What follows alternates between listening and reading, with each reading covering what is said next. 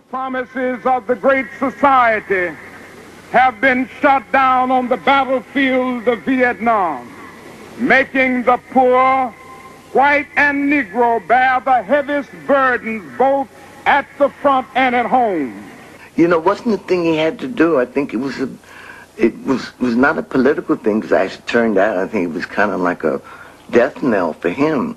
But it was a very brave thing for him to do, because he went against all the people, you know, who we considered reasonable. Others can do what they want to do.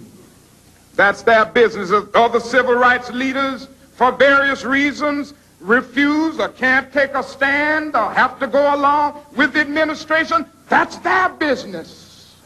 But I must say tonight that I know that justice is indivisible. Injustice anywhere is a threat to justice everywhere.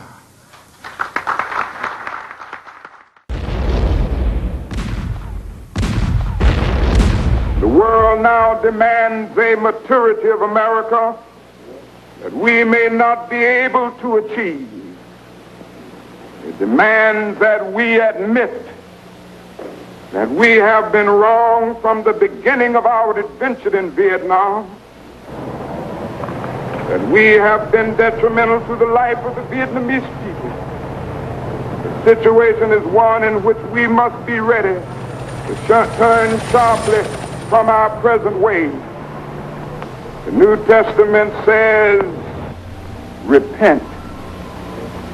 It is time for America to repent now, for the kingdom of God is at hand.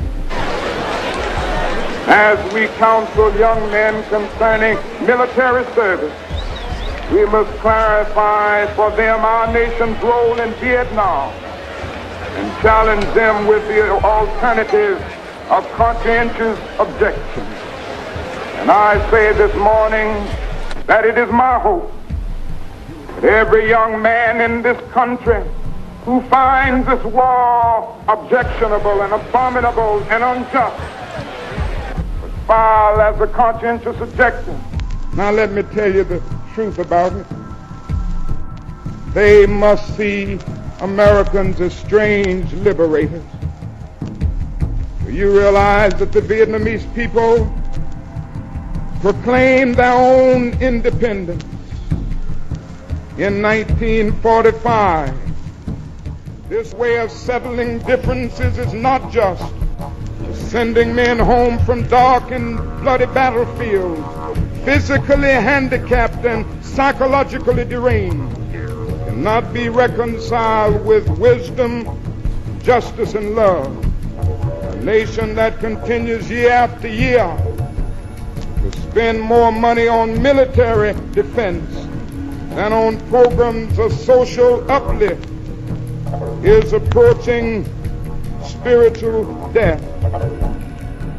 And don't let anybody make you think that God chose America as his divine messianic force to be a sort of policeman of the whole world. God has a way of standing before the nations with judgment, and it seems that I can hear God saying to America, you are too arrogant.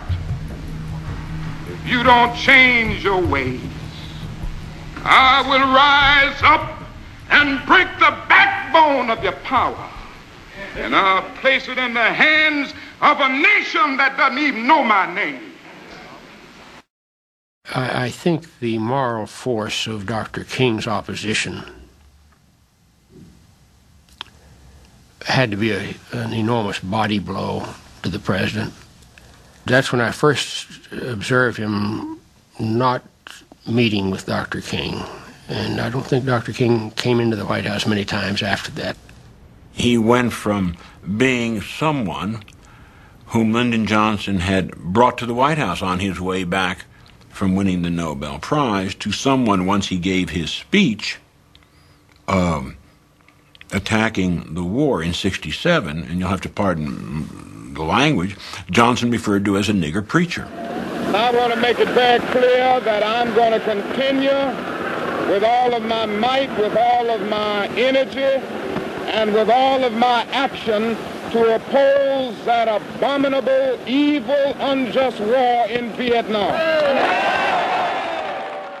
Martin King, as you know, came out and gave a speech called Why I'm Opposed to Vietnam.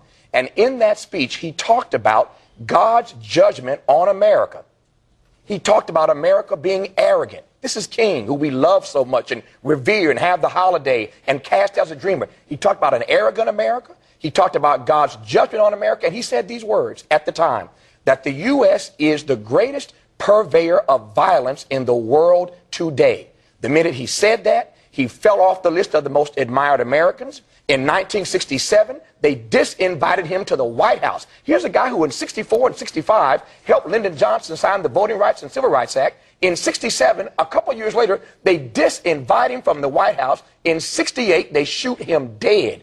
Part of being a patriot means to stand as a truth teller and say what's got to be said. What's wrong with right? But just so you don't get into trouble, the they that disinvited him from the White House is a little different than the they who shot him dead. I can debate you. I can debate you. Really? I can debate you. It's an evil war. No matter where it leads, no matter what abuses it may bring, I'm going to tell the truth. We've burned down too many rice fields. We've run too many peasants and humble people out of their villages and out of their little huts. It's time, America, to come on home from Vietnam.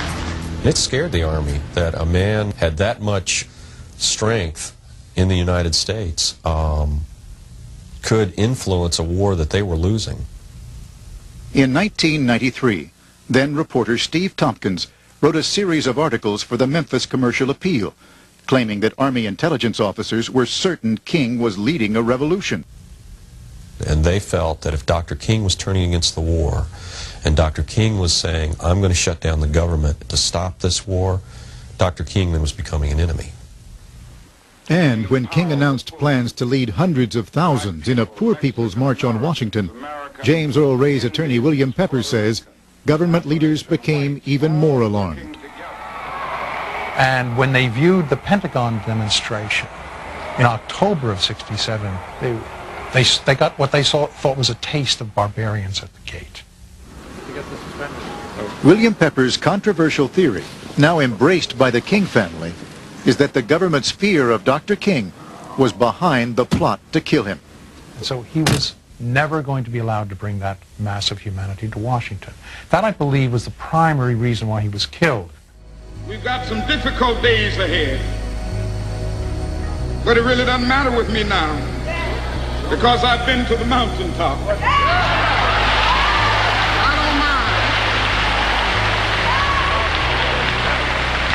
Like anybody, I would like to live a long life. Longevity has its place. But I'm not concerned about that now. I just want to do God's will. And He's allowed me to go up to the mountain.